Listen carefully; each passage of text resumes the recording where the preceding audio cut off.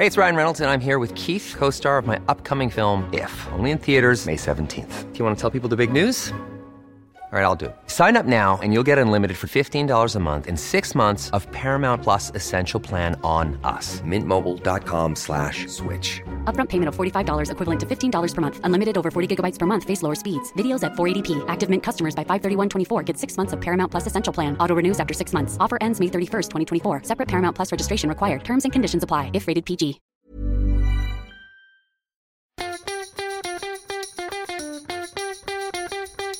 From Barangaroo Studios, the AusBiz COB is the key stuff you need to know about the day in business and finance. Well, hello. It's the 20th of January, 2022. This is the COB. I'm Nadine Blaney here with David Scott. We're on a roll here, Scotty. Yeah. Long may the streak continue. And the local market, well, that was a turnaround Thursday. That works, up by 0.14% to 7,342. Look, we're still down by 0.7 over the 4 trading days. However, it was all looking pretty negative until we started to really see commodities power. Yeah, like commodities had a decent session overnight, particularly gold and the gold miners, and I'm sure we'll probably talk about it. Absolutely flying. So I've been wondering when they would actually get some outperformance because they've been lagging the moves in gold. It certainly happened today. But more broadly, definitely in the ag space, there was some big gains last night. And then despite not having any real momentum today, nothing going on in Chinese iron ore futures, coke and coal futures, steel futures and the like, at least up until when we go into the podcast. The cut from the PBOC to the loan prime rate just seemed to go and inspire everyone to go and buy every single mining stock there was on the local bourse. And yeah, up and away we went. And pretty much it single-handedly, along with a bit of help from the energy space, lifted the market into positive territory. Yeah, and we've got an interview that you can listen to with Jordan Alessio. He's from the Perth Mint. Now, granted, he's talking his book, but he really thinks that the switch has flicked for gold. I mean, I was reading a note from Chris Weston earlier today, talking about this technical setup for gold as well. So on that, Scotty, we may as well get to some of the best and worst performers on the market today. Northern Star Resources, Resolute. I said when they came out with their production reports that, this was a good day to be coming out with a gold production report. And just while we're there, Scotty, let's stick with the theme and get to the stock of the day, which was Northern Star Resources. So David Lane from Ord Bennett and Chris Conway from Marcus Today joined Koshi. Here's what they had to say. Northern Star, like many of the other Australian gold miners, are down about 28% from across the 12 months. Up nicely today, up about 9.2%. The business is very well positioned, and we see them as being one of the picks as far as the majors are concerned. And longer term, they've got a view that they should be producing more than 2 million ounces a year by 2026. And today's announcement proves that they look like they're on track for that. We've got a buy recommendation. I struggle to get excited about gold overall. However, we know that monetary policy is no longer going to be supportive of gold. The central banks are turning the taps off and really trying to control inflation. That might change once the Fed does actually start raising rates rather than just talking about it. But until that time, and until we see that share price tick up and the chart start to look a little bit better, it's really been sideways for a couple of years. Then I can't get too interested in this one. So that is the view on Northern Star Resources, which was the best performer, I should say, of the day today, up by more than 11%. Yeah, it's been a long time between good. drinks of the Goldies and making hay while the sun shines. I'm still a bit edgy when it comes to real yields at the moment. I still don't think the move is done, but certainly a nice little technical break in the spot price of gold. So a lot of the gold bugs up and about at the moment. Yeah. Get on them. Yeah. Well, everything has its time in its sun, doesn't it? All right. Now, if we look at some of the other performers today, why not? Since we're there, Evolution, yes, Newcrest, yep, got all that. In terms of some news that was coming through, Woodside did well today. Energy up.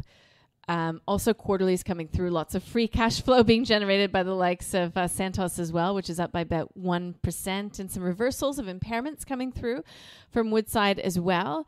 But yeah, that sales revenue in the fourth quarter just jumping with the price of oil and energy improving. On the flip side, though, in terms of news, we saw Zipco off by 1.6%. It is talking up the momentum, and the momentum continuing in the second quarter of FY22. But, Scotty, there's a lot of chatter that the best days of BNPL are over, and the money that Zip is having to burn through to continue to expand and continue to grow its footprint is also something that is causing a bit of concern amongst some. Yeah, and we know that retail sales are pretty soft in the month of December in the States. I suspect we'll probably get some pretty similar numbers here in Australia.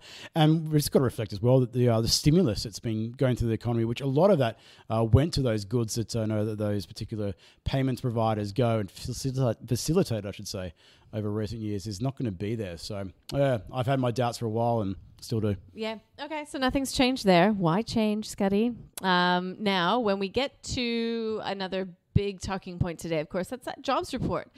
Blew past expectations. The unemployment rate down to 4.2%, much better than the 4.5% that was expected. Participation rate rose.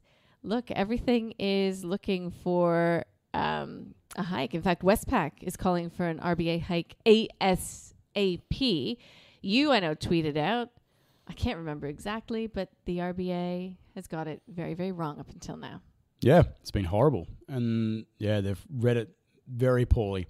And we'll see what happens next week in the inflation report, but I would not be surprised in the slightest to see an upside beat, and I would not be surprised in the slightest to see some wage pressures really coming through in the WPI, the wage price index that's released in the middle of February.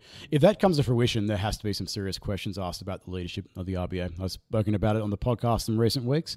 But it's pretty obvious to someone who's just a layperson on the street. I've got to say that it was pretty obvious what I could see. A lot of other people have seen as well, but the RBA to this point haven't. We'll see what Omicron does. That's the one thing, the kicker, to go and keep a bit of caution out there at the moment. But if that passes and we manage to get through it, and it looks like we are through this wave, the peak, it should be pretty good days, the first half of the year. So does that mean that the RBA will raise rates, or is there a credibility issue as well? That they will try to go slowly because, of course, wages growth has been so absent for so long, Scotty. Structural changes, everything else we've talked about for years and years and years, that they would be really loath to move too quickly because we don't have exactly the same inflation problem that there is in the UK or in Canada or in the United States. That's what the RBA is telling us, but I think the RBA is going to be proven wrong, and I reckon it'll be proven wrong at about 11:30 on Tuesday next week. Haven't gone up as much as they have. Their rents are soaring at the moment. Not as much as they are overseas. Yeah, not in the official measure yet, but that tends to act with a lag. You look at some of the private indicators across CoreLogic and the like, and there's lots of strength in that area of the market. We know the labour market is as tight as a drum. We've got underutilisation, the lowest level since the middle of 2008. That was before the teeth of the GFC. And wage growth back then was nearly north of 5%. So I know that was a mining boom underway at that point in time, but to say that we're different, I've been saying for a long time that we're not different. We're just on a slightly longer lag than the rest of it, and I reckon that's going to come through in the data in the next couple of weeks. So that inflation read next week is very, very important. You heard it here first, folks. Look, there's a couple of other interviews that you can access. I think it was you did you have the chat with American Century, Chris Chen? No, I think it might have been Annette. Yes. Yeah. So again, talking about inflation, supply constraints though easing. So we'll see what type of impact that has. And he talks sectors that could provide some opportunity in 2022. So I do hope you have a minute that you can, probably 6 or 7, that you can go and listen to that. Now, in terms of tomorrow, it's a Friday. That's sort of nice to look forward to, isn't it? Oh, yeah. There's not really any big economic data on the calendar. Go out on a limb and say it'll be pretty quiet, but we've still got quarterlies in the U.S. tonight to look forward to. Last night, they came in quite strong. And so that will occupy some of the discussion tomorrow morning. We've got Netflix tonight. That no doubt will be a big part of that. And Tesla, I do believe.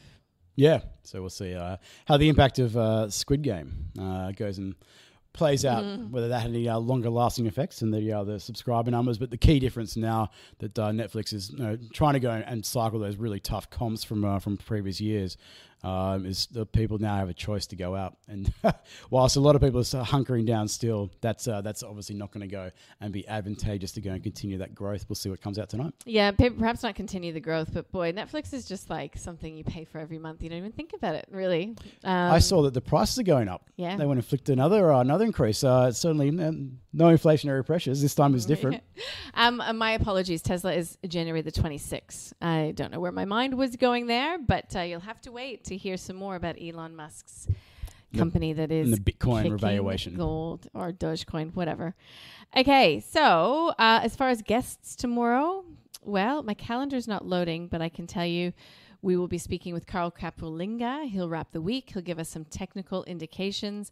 Looking forward to tomorrow's episode of The Call as well. Koshi is, I'll be filling in for Koshi in the hot seat tomorrow. Are you going to be wearing a brown jacket?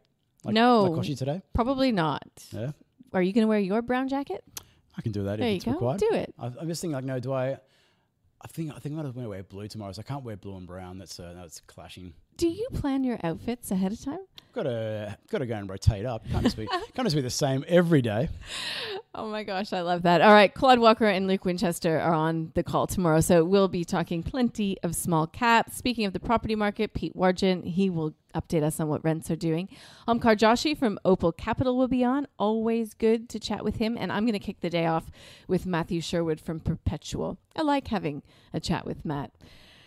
So, Scuddy, anything that's on the radar tonight other than quarterlies? I'm sort of don't have anything big in my notes tonight. The jobless claims will be out, but really it comes down to the Fed next week now. So just what it says and how it goes and communicates what the future path of policy is going to be is the really key thing from here. So hanging out for that. It really is what it's all about. So tonight we do get the Philly Fed Reserve Manufacturing Index, existing home sales data, and as you mentioned, that jobless claims report that has sort of faded. I mean, at the height of the pandemic, we were hanging on every report. It's very low. We'll see where the Philly Fed goes and mirrors what we saw the Empire State Manufacturing Index. That might go and give a bit of food for thought when it comes to how aggressive the markets are with their market pricing for the Fed this year. We'll see how that prints later on. All right, we'll go for gold tonight, Scuddy, and I look forward to seeing you tomorrow. Yeah, look Thanks forward to it. Listening. God willing. We'll see you then.